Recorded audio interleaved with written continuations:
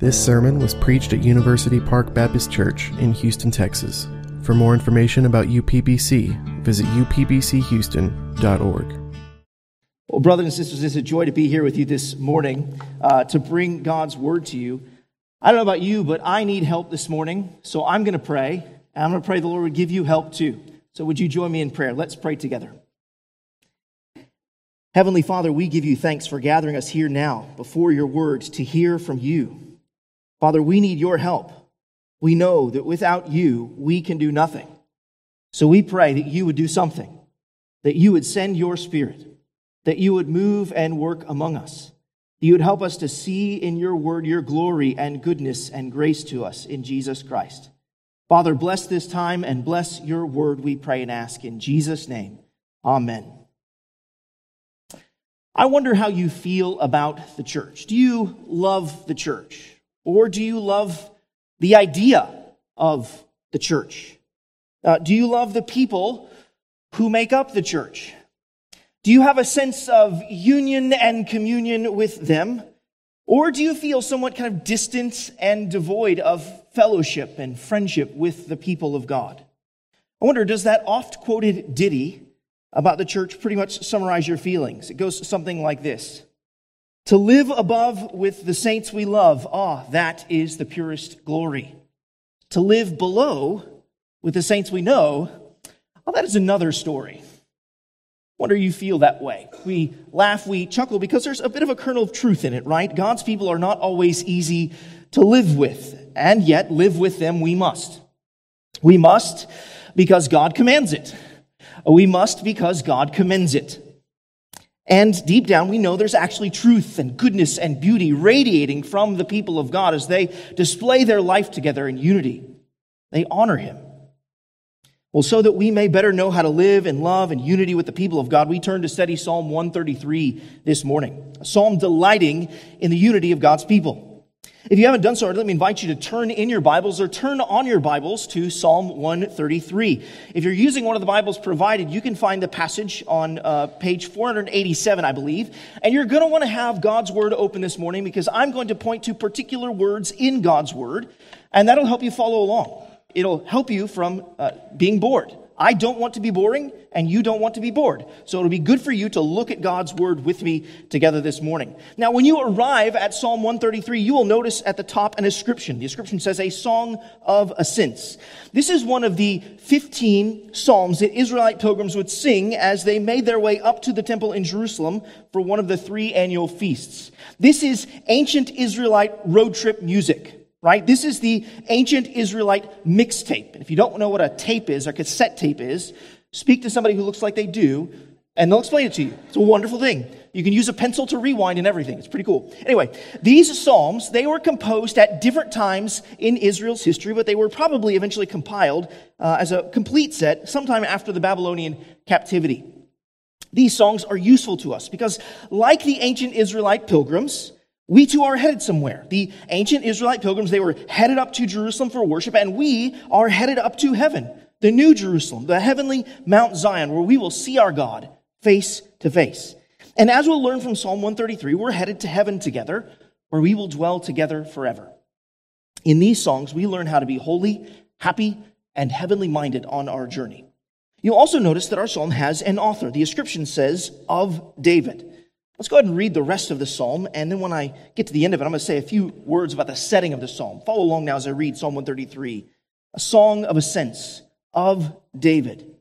Behold, how good and pleasant it is when brothers dwell in unity. It is like the precious oil on the head, running down on the beard of Aaron, running down on the collar of his robes. It is like the dew of Hermon, which falls on the mountains of Zion. For there the Lord Yahweh has commanded the blessing, life forevermore. Now, we don't know exactly for certain when David wrote this psalm, but it seems very likely that it was written after the kingdom of Israel was finally consolidated under David in 2 Samuel chapter 5. God had moved his people Israel into the land of Canaan.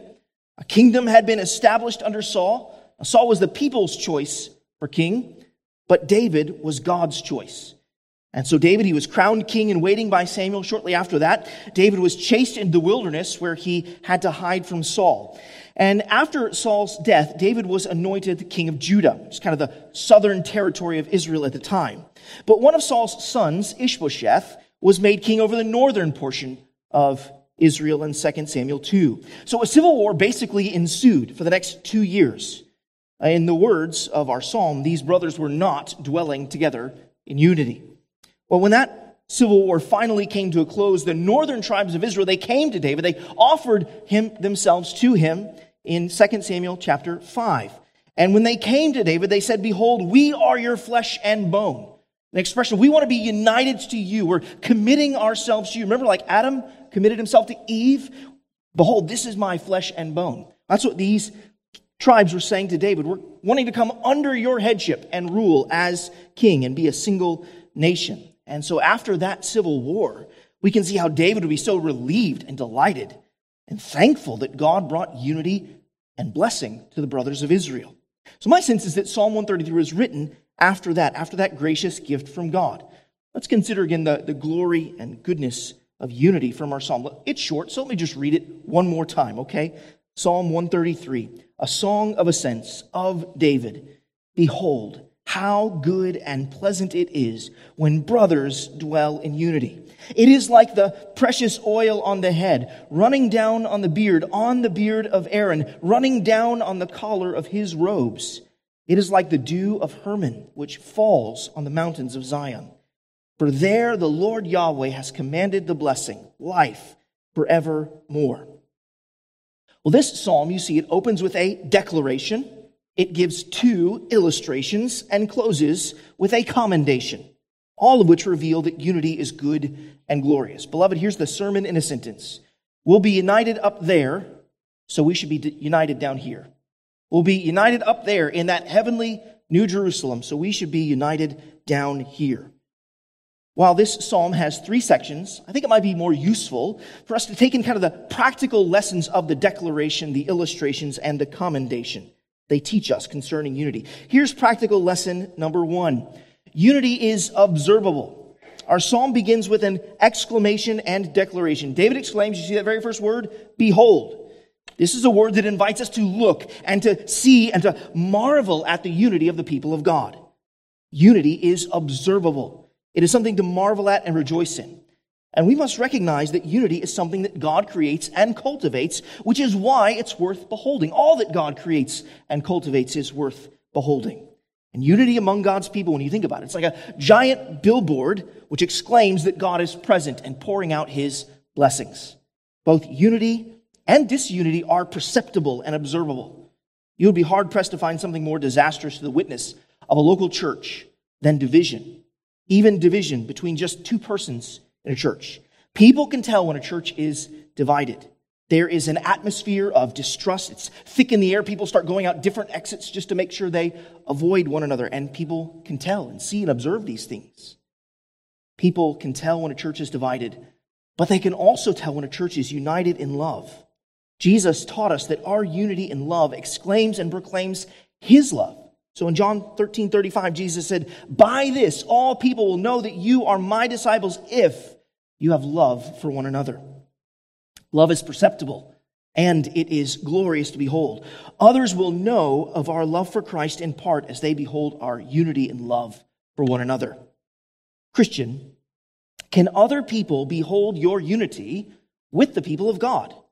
Do others know that you are even united to the people of God? Are you united to the people of God? Can people behold the fact that you are a member of a Christian church? Are you a member of a Christian church? Do others know, yes, I'm with those people. I'm with the people of University Park Baptist Church. People who are sinners. They have their flaws. Their leaders are fallen and faulty. But they are my brothers and sisters in the Lord. He claimed them, and I'm going to claim them too. I'm with them. Why should you join a local church? Why should you make your unity observable? Why should you unite in membership with a local church? Do something so formal? Well, the short answer is because it tells the truth about who you are in Jesus Christ. That's why you should join a church. For the church, the Bible uses images of a building, a body, a household, and a flock. Christians are bricks in the building, necessarily united to one another as bricks. 1 Peter chapter 2, verses 4 and 5.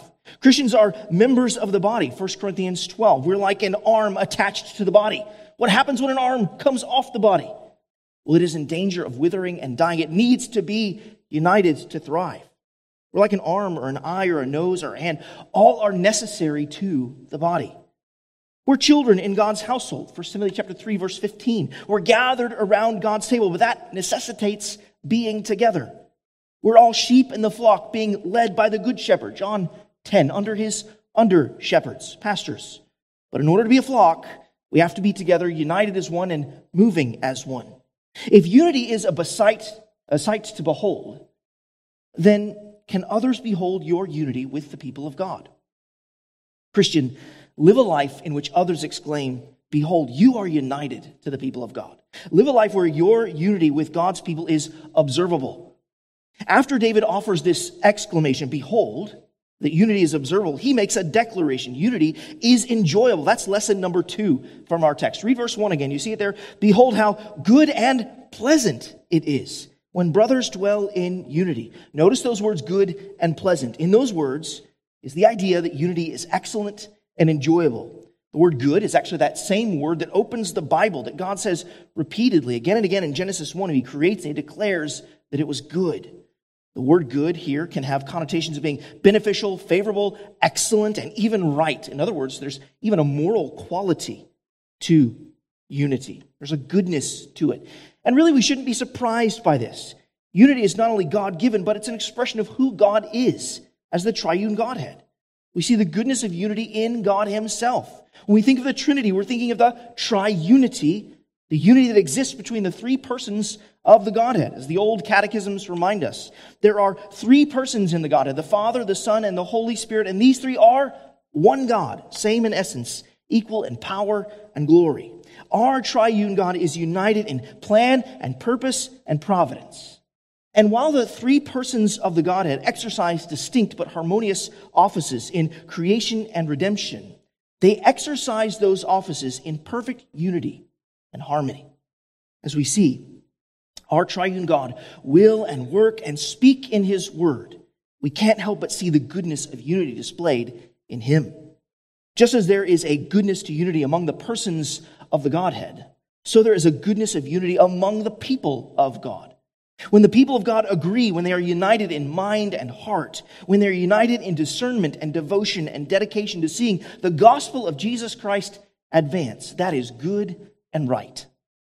If unity in the triune Godhead is good, and if such unity is reflected among brothers, it is not only excellent and ethically good, but it is experientially enjoyable. Unity was and is first enjoyed among the 3 persons of the triune Godhead. So in John chapter 17, verse 24, Jesus announces that the Father has loved him as the Son from before the foundation of the world. Not only did the Father love the Son, but the Son loves the Father.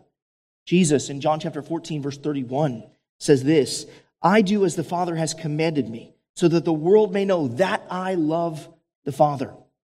And the Holy Spirit, he is the Spirit of love. After all, love is the fruit he bears in the lives of his people. It is because he is filled with love for the most lovely persons in all of the universe, the Father and the Son. Many of you know the pleasantness of unity among the people of God in your own life experience, I'm guessing. I'm guessing that some here have experienced the blessing of being surrounded by a congregation united in love when you were sick, or perhaps lost a loved one, or you were struggling with depression, or you were blessed by a newborn, or perhaps when you were wayward in sin. You've experienced the pleasantness of unity as different members of this church family, I trust, showed you love in different ways. Meals, maybe text messages with scripture, prayer, practical physical help, and more. Many have observed that some things are good and that other things are pleasant, but rarely is something both good and pleasant. Do you notice that's the case about unity in our text? It's excellent and enjoyable. And part of what makes unity excellent and enjoyable, a double blessing of pleasure and profit, is that it's not the same thing as uniformity. Do you realize that about unity? Take, for example, our model of the Trinity. The goodness of unity, as we consider the unity in the triune Godhead, is not found in uniformity, right? There are three different and distinct persons. The Father is not the Son or the Spirit. The Son is not the Father or the Spirit. And the Spirit is not the Father or the Son. We do not collapse the persons of the triune Godhead into one another so that we can no longer tell them apart. The Scriptures never do that. Unity is not the same thing as uniformity. Instead, unity, especially unity in the triune Godhead, is differing persons dwelling together in harmony. Unity is differing persons expressing their personhood in power for the benefit of creation and for the blessing of redemption. While the love of God is singular, God's love has a fatherly expression from the Father, a saving sympathy from the Son, and a fruitful joy from the Spirit, coming from the Spirit. And when we are loved by a united church of God, we experience love differently, from each of her members, precisely because her members are different. Right? The lawyers might just love us a little bit differently than the software engineers. The extroverts might just love us a little bit differently than the introverts. The bookworms might just love us a little bit differently than the athletically inclined. And the bakers might just love us differently than the dishwashers. And yet all of these differing expressions of love are pleasant and good and necessary for our own growth in unity and love among God's people. And that gift of a diverse congregation from different backgrounds is a great gift from God when we love one another in Jesus Christ. So, beloved, let me encourage you. When you look around at your fellow church members, you are seeing different ways in which God means for you to know and enjoy His love. We should rejoice that love from our brothers and sisters is not uniform, but varied. That's part of what makes unity excellent and enjoyable. We experience new ways to be loved by our fellow members. And this leads us to the next lesson of our psalm. After an exclamation and a declaration, we have an explication, explaining unity through these various illustrations. Unity is togetherness. This is the third lesson of our psalm. Unity is togetherness. Look at verse 1 again. Behold how good and pleasant it is when brothers dwell in unity. The two key words I want you to think about here are those words brothers and dwell. Unity involves a people and a place, and people in the same place. People that our psalm has in mind are the brothers of Israel. While David would certainly agree that it's a blessing that the sisters of Israel dwell in unity as well, the reality is that men were the representative heads of the household of the nation of Israel. Where they went, their households went. So women and children were comprehended in their household head. To say that it is good and pleasant when brothers dwell in unity is to say that it is good and pleasant when the whole nation dwells in unity. And this is quite striking when you think of the brothers in Israel's history. Just run your mind through some of the brothers that we know in the Old Testament. The first brothers, Cain and Abel, did not dwell in unity. Cain killed Abel. Ishmael and Isaac did not dwell in unity. Ishmael disgraced Isaac. Jacob and Esau did not dwell in unity. Jacob swindled Esau. Joseph and his brothers did not dwell in unity. Joseph was sold into slavery. David and his brothers did not quite dwell in unity. When David turned up to the battlefield and he heard Goliath shouting down the armies of Israel, David declared that something must be done. And 1 Samuel 17 verse 28 tells us that the anger of David's eldest brother was kindled against him. During David's reign, his sons did not dwell in unity. Absalom murdered Amnon. And then David's son, Adonijah, attempted to steal the kingdom from his son Solomon. The brothers of Israel have a terrible history of dwelling in unity. Brothers, fellow family members, are some of the most difficult people to dwell with in unity. The brothers in Psalm 133 likely has a larger group of people in mind, right? Those who make up the nation. We know that in every nation, unity is difficult to achieve, don't we? We need not look very far to see in our own nation, one that which we currently dwell in, unity is scarce, right? Sadly, unity is sometimes scarce in a church, too, among the people of God. Why is that so? Why is unity so often scarce? Well, precisely because the brothers in a family, the people in a nation, in a denomination, or in a church, all of those people are sinners, right? We all want to be king of everything. The Bible is honest with us about the condition of our hearts. James 1, verses 14 and 15 tell us, but each person is tempted when he is lured away and enticed by his own desire. Then his desire, when it is conceived, gives birth to sin, and sin, when it is fully grown, brings forth death. That's what happened with Cain and Abel, right? Those two brothers. Consider what James 4, verses 1 and 2 says. What causes quarrels and fights among you? Is it not this, that your passions are at war within you? You desire and do not have, so you murder. You covet and cannot obtain, so you fight and quarrel. These are the kinds of people who are dwelling together in unity, sinners. People like you and me. From time to time, there is selfishness and self-centeredness in our hearts and lives. We want to be king of everything and everyone. We look out for number one. We are like Diotrephes sometimes, who loved to be first, John tells us. Part of how Psalm 133 confronts each one of us is that it reminds us that if we don't have unity with others, with our brothers, our sin and our sinful desires might be part of the problem. Part of why we read from Philippians 2 earlier, right? To give up that place. That's what Jesus did for us. We have to be aware that we might be the ones who are forming factions like those in the church Corinth had done. We might be those unreasonable people like Yodi and Syntyche were in the church in Philippi. When and where we sense separation and disunity among the brethren in our marriages or in our homes, we might be wise to suspect ourselves first. Are we holding on to principle or personal preference? Are we holding on to a particular place, placing ourselves first? Are we holding on to a position? We would do well to remember that according to Proverbs chapter 6, verses 6 to 19, that among the 7 things that the Lord hates, the final one in the list, the one that kind of tops it all off, is one who sows discord among the brothers. And still, what this psalm is teaching us, amazingly, is that unity is possible among people like us, among sinners. The Lord can do a mighty work. Those who are prone to serve themselves and their desires are able to gather together and dwell together in the same place. Note carefully in those words, dwell in unity, at the end of verse 1. That the Hebrew word has connotations of sitting down, settling down, and remaining together. And not just that, but this togetherness speaks of a lengthy period of time. David's speaking of a unity that lasts. It goes on. These pilgrim brothers, when they arrive in Jerusalem at the feast, they're about to be together. They're about to sit down at a table and feast and have fellowship with one another. They're going to share life together and to do so in the very same place. This unity and togetherness was beautifully pictured in the life of the early church in Acts chapter 2, wasn't it? So in Acts chapter 2, verse 44, we read, "And all who believed were together and had all things in common." 2 verses later in Acts chapter 2, verse 46, we hear this, "And day by day," there's a unity that goes on, day by day, "attending temple together and breaking bread in their homes, they received their food with glad and generous hearts." This is the kind of unity that you long for and labor for here at University Park. You want to long for that and labor for that. And that means that you're going to have to stick it out with one another. It means that you're going to have to stay when the going gets tough, or that you'll have to work for unity. Work to maintain your unity and togetherness.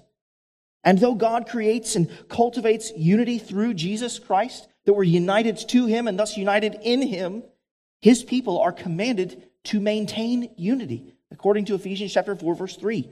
That maintenance takes maintenance. It takes work. Maybe you treat the church like a family reunion where you share, where you turn up and you can just put up with your crazy uncle because you know it's for a limited time only, right? You can put up with your crazy uncle because you know it's just a short period of time, so you can get along. You can do anything for a limited period of time, but that's not actually what David has in mind. He has in mind a unity that lasts, a togetherness that goes on. So yeah, you're going to have to come here and be with your crazy uncle for a longer period of time. You need a togetherness, not just for a couple of hours on one day a week, but a togetherness that goes on throughout the week. And you can't expect others to create the contexts of togetherness for you. Amazon cannot deliver unity to you. You cannot go out and buy it. You have to labor for it. You have to create the context where you come together and seek to cultivate unity with one another. Others can't live the Christian life for you. No, you have to give yourself to following Jesus, being with Him and being with His people, finding ways to dwell with them, even when they're difficult. That might mean that you are the creator and cultivator of those contexts, because that's what unity is. It is togetherness. Now, the fourth lesson that our psalm teaches us is this: unity is diffusive. Unity is diffusive. Now, I recognize that diffusive is not a commonly used word these days, but here's what it means. It simply means to pour out and spread as a fluid. And that's actually what is happening right here in the first illustration of the psalm. In verse 2, you see there that this precious oil is poured out on the head of Aaron, the high priest of Israel, and it runs down on his head, onto his beard, and even on the collar of his priestly robes. It's being diffused all over him. That's the first image we see here, that unity is diffusive.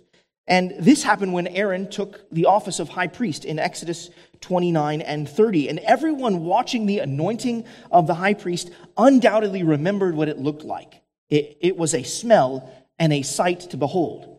But don't miss what David is doing. He is illustrating what unity is like. It is pleasant and it is pervasive. The oil had a pleasant smell. It included cinnamon and other sweet ingredients. But the oil also went everywhere on Aaron. Through this illustration, David is saying that unity spreads. In fact, it's what he's saying through the second image as well. If you look at verse 3, we're given this second image, that unity is like the dew of Hermon, which falls on the mountains of Zion. Now, Mount Hermon was and is the highest mountain in the region. It was known for its heavy precipitation. It was one of the only mountains in the region that was snow-capped from time to time. But here's the thing: Mount Hermon is in the north of Israel, and Zion is in the south of Israel. So David's saying that the dew of Hermon reaches the much smaller mountains of Zion in Jerusalem in the south. It's spreading throughout the whole nation. Unity spreads. It's diffusive. And in this second image, we see that unity is refreshing too, isn't it? Dew and moisture encourage vitality and life. Christian, did you know that your unity can be contagious?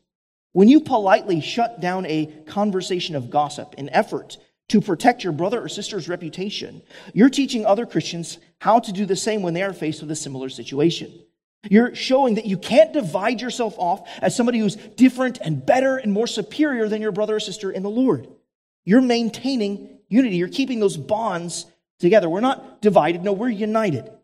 When you find common ground of agreement in challenging conversation, perhaps on secondary issues, you're helping to cultivate and spread unity among the church family. You know, we disagree on this issue here, but actually there's one point of this conversation I found agreement with. Showing your unity and agreement in that conversation can be helpful and beneficial. Now, to be clear, this does not mean we sacrifice truth for the sake of unity. I think that it was Martin Luther who once said that if you have to choose between unity and truth, hang unity and go with the truth. Now, Luther was very Protestant and always very confident about, really everything. But there it is. Much like Luther, we need to realize that if we are to have true unity, unity must be in the truth. There's to be unity at all, unity that lasts and spreads. It has to be in the truth. So, Christian, here's something you may not realize. You have been anointed and commissioned as God's priest in the kingdom of God. As we prayed about this morning, right? From 1 Peter chapter 2, verse 5, it teaches us that in the sight of God, you are chosen and precious to be a holy priesthood, offering spiritual sacrifices acceptable to God through Jesus Christ. You've been anointed with the Spirit in the course of your regeneration, being made alive in Christ. And that Spirit that binds you to Jesus is the same Spirit who binds you to Jesus' people. He is the same Spirit who will enable you to dwell in unity with Jesus' people and to spread unity among Jesus' people. When you spread unity among Jesus' people, you're giving something that our parched souls are often longing for in a world of hostility and strife. You're bringing refreshment and reconciliation. And in doing so, you're obeying the command of Paul in 2 Corinthians chapter 13, verse 11, where Paul writes, "Finally, brothers, rejoice. Aim for restoration. Comfort one another, agree with one another, live in peace, and the God of love and peace will be with you." Unity, as we see here, is diffusive. It spreads. It brings refreshment to our souls. Children, let me encourage you to think about how you can be one who spreads unity. You can spread this truth that we're seeing illustrated here in God's word. You can be one who encourages peace in your home. Instead of fighting and quarreling over plastic or a seat on the couch or a place in the car or whatever it may be, remember that the person in front of you is far more important than plastic or place.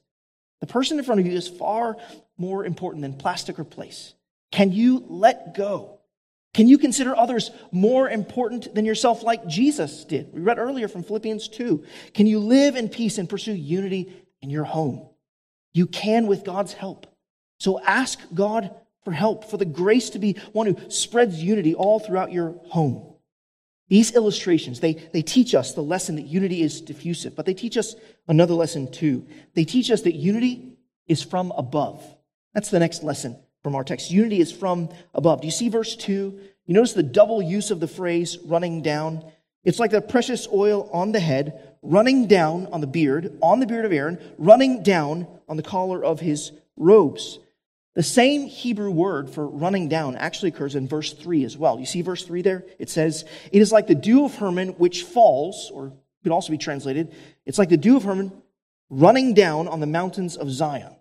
Those two words, which falls, are the same Hebrew word for running down there in verse 3. So 3 times in this psalm, David says that the blessing of unity is running down upon the people of God.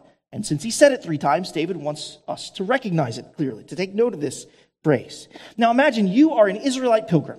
You are singing this ancient Israelite road trip music, and you are going up to Jerusalem. Because whenever you're going to Jerusalem in the Bible, you're always going up to Jerusalem. So you're singing about going up to Jerusalem, and what's coming down?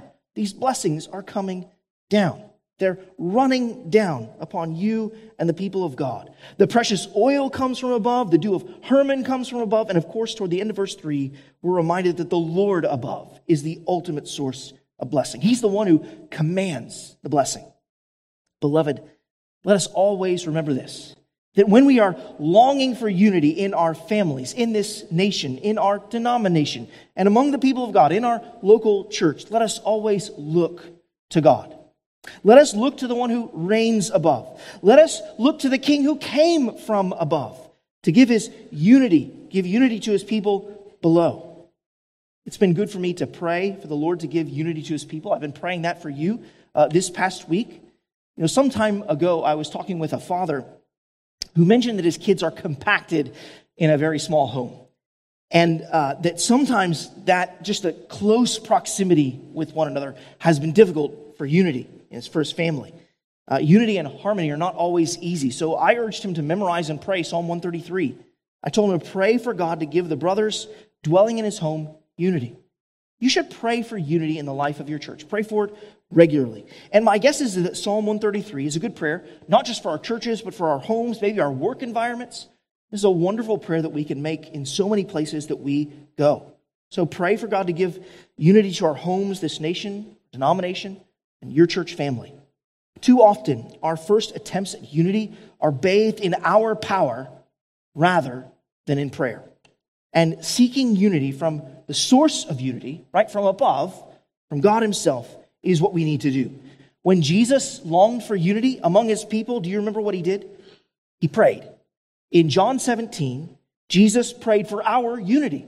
He prayed, he appealed to God the Father in John 17:21, saying this, "May all be one, just as you, Father, are in me and I in you, that they also may be in us, united in God."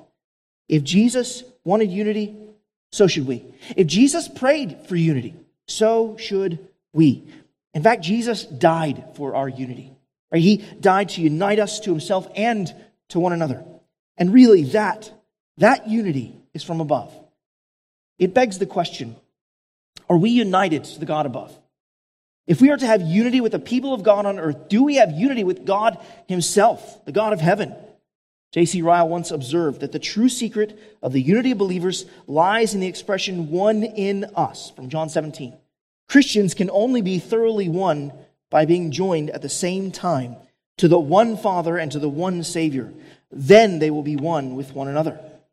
So friend, I wonder, and I ask you today, are you one with God and so one with his people? Did you know that naturally you are not united to God? By nature, we are all sinners in rebellion against God, attempting to separate ourselves from God, divide ourselves off from Him, form our own kingdoms, and live under our own rule. The Bible says that we've all sinned and fallen short of the glory of God. The Scriptures tell us that the wages of sin is death. That is what's due to our working in sin. We all deserve to face God's eternal, self-conscious torment forever in hell for our sin. But the good news of the Bible is that though we have pushed God away and sought to separate ourselves from Him, rejecting unity with Him, that He has come to earth in order to reconcile and unite us to Himself. He has done that in His Son, Jesus Christ. In Jesus Christ, God has put on flesh and dwelt among us. Jesus lived the perfect and sinless life that we have not lived. And He died on the cross, bearing the punishment for the sins of all of those who have created discord, who created disunity with God, all those who have sinned against God and their fellow man. And 3 days after His death on the cross, God the Father raised Jesus from the dead, vindicating Him and proving to us all that His life and death on behalf of repenting sinners was acceptable in God's sight. And so all of those who turn from their sin and their rebellion against God and unite themselves to His Son, to Jesus Christ, by faith, we will be received into glory. They will receive life, eternal life. They will experience union with God and union with God's people and perfect unity in God's glorious place. Friend, I urge you today to stop your war with God. Stop trying to divide yourself off from Him and run away from Him, and instead run to Him. Run to His Son, the Lord Jesus Christ. Unite yourself to Him in faith. Come to Him like those northern tribes came to David and said, "Behold, we are your flesh and bone. You have all of us." Go to the Lord Jesus Christ and say, "You have all of me. I give my entire life to you, and I rest it upon your work, your life and death and resurrection for me." Friend, give yourself up to the Lord Jesus Christ today and come under His good and gracious and gentle rule. If you want to know more about what it means to follow Jesus, find Travis or Sam or other elders here in the congregation. Find them after the service and tell them that you want to give yourself up to the Lord Jesus Christ today. They'd love to talk to you about that good news. Like those northern tribes came to David and said, "We are your flesh and bone," uniting themselves to the Lord Jesus Christ, we should all, day by day, seek to reunite ourselves with our Savior. Christian, each day go to the Lord Jesus and say, "I am yours. Use me in your hands and help me to serve your people with love." Unity is from above, and unity is for eternity. This is the final lesson of our text. Unity is for eternity. I trust you see this lesson in the last words, in the words of the last verse there. "For there the Lord has commanded the blessing, life forevermore." The words "life forevermore" show us that David is not merely thinking about the temporal blessings of unity in this life among the people of God. As precious and as pleasant as unity in this life is, David is also thinking about union with God and His people forevermore. But where is this union to be found? Where is the there that David speaks about in verse 3? Well, Zion, of course, but not merely Zion as in earthly Jerusalem, but Zion especially is in the heavenly Jerusalem. If David were thinking of Zion as in merely the earthly Jerusalem, as in the place from which he ruled, he would have said here, where he dwelled, not necessarily there. David, like so many Old Testament saints, knew that the earthly blessings that the people of God experienced were but types and shadows of the full reality yet to come. David knew that he and his sons after him were a type of the great and final king who was yet to come. Abraham knew that the promised land of Canaan was but a type and shadow of the city that has foundations, whose designer and builder is God, Hebrews 11:10. The Old Testament saints, we're told in Hebrews 11:16, desired a better country, that is, a heavenly one. Therefore, God is not ashamed to be called their God, for He has prepared for them a city.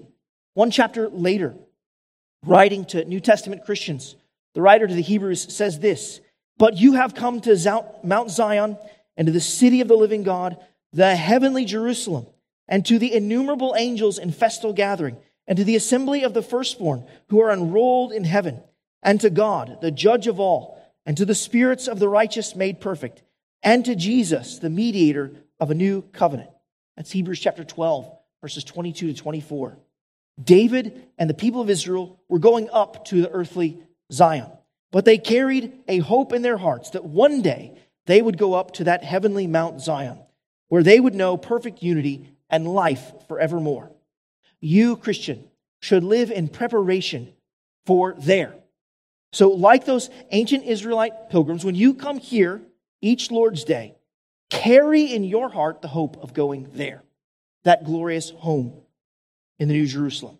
When you come up here for worship with this congregation, carry that hope in your heart of going up there with that great congregation. What do the Scriptures mean by life everlasting or life forevermore as you see it in our text?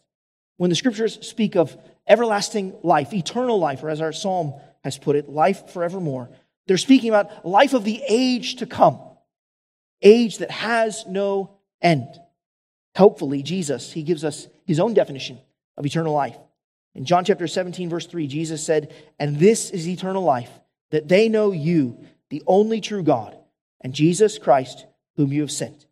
Eternal life, life forevermore, consists of knowing God and Jesus. Knowing the Scriptures, of course, has connotations of being in relationship with, dwelling with someone.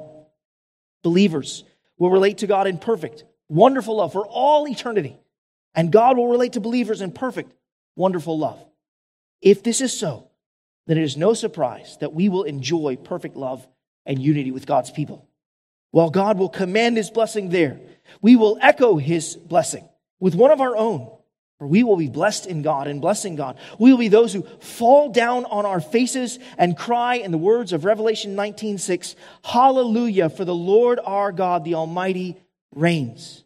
Life forevermore is life with God, for it is the very blessing that he commands. Matthew Henry put it like this: "The blessing which God commands on those that dwell in love is life forevermore. That is the blessing of blessings. Nothing will stop that blessing." Beloved, think about this. Nothing will stop that blessing. Not division, not discord, not even death. For there on that heavenly Mount Zion, sin can never enter in, and death is known no more.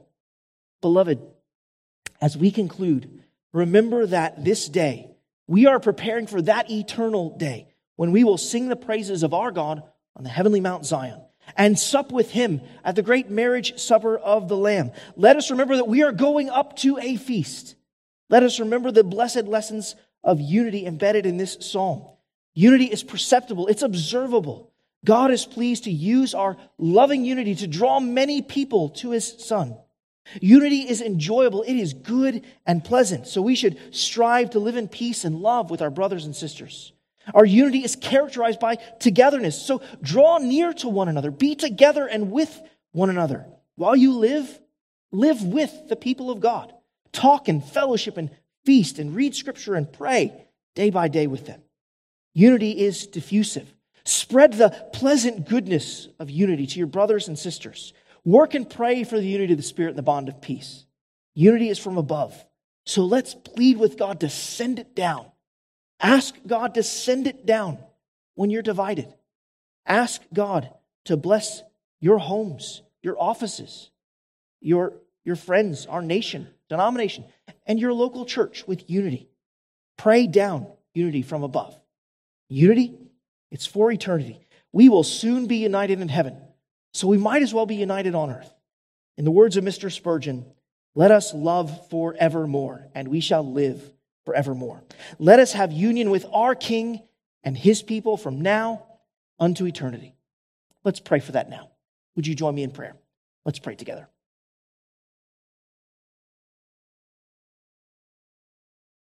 Heavenly Father, we pray this now. We pray for more of this rare virtue of being united with your people. We pray for love that is not fickle but faithful. Love that does not come and go, but that dwells. We pray that you would give us a spirit of unity, not a spirit that separates and secludes, but that dwells together. We pray and ask that you would give us minds that are not eager for debate and division, but for dwelling and cultivating faithfulness and love and hope and joy with one another. Father, we pray and ask for the full power of your Spirit to bring about this unity. We pray that it would fall like a sacred dew that would rejuvenate and renew and bring rejoicing. Father, we pray and ask that you'd help us to love forevermore and live forevermore. Remind us that we have one Lord, one faith, and one baptism. So make us one, we pray. Lord, lead us into this most precious spiritual unity for the sake of your Son and the glory of his name. It's in Jesus' name we pray. Amen.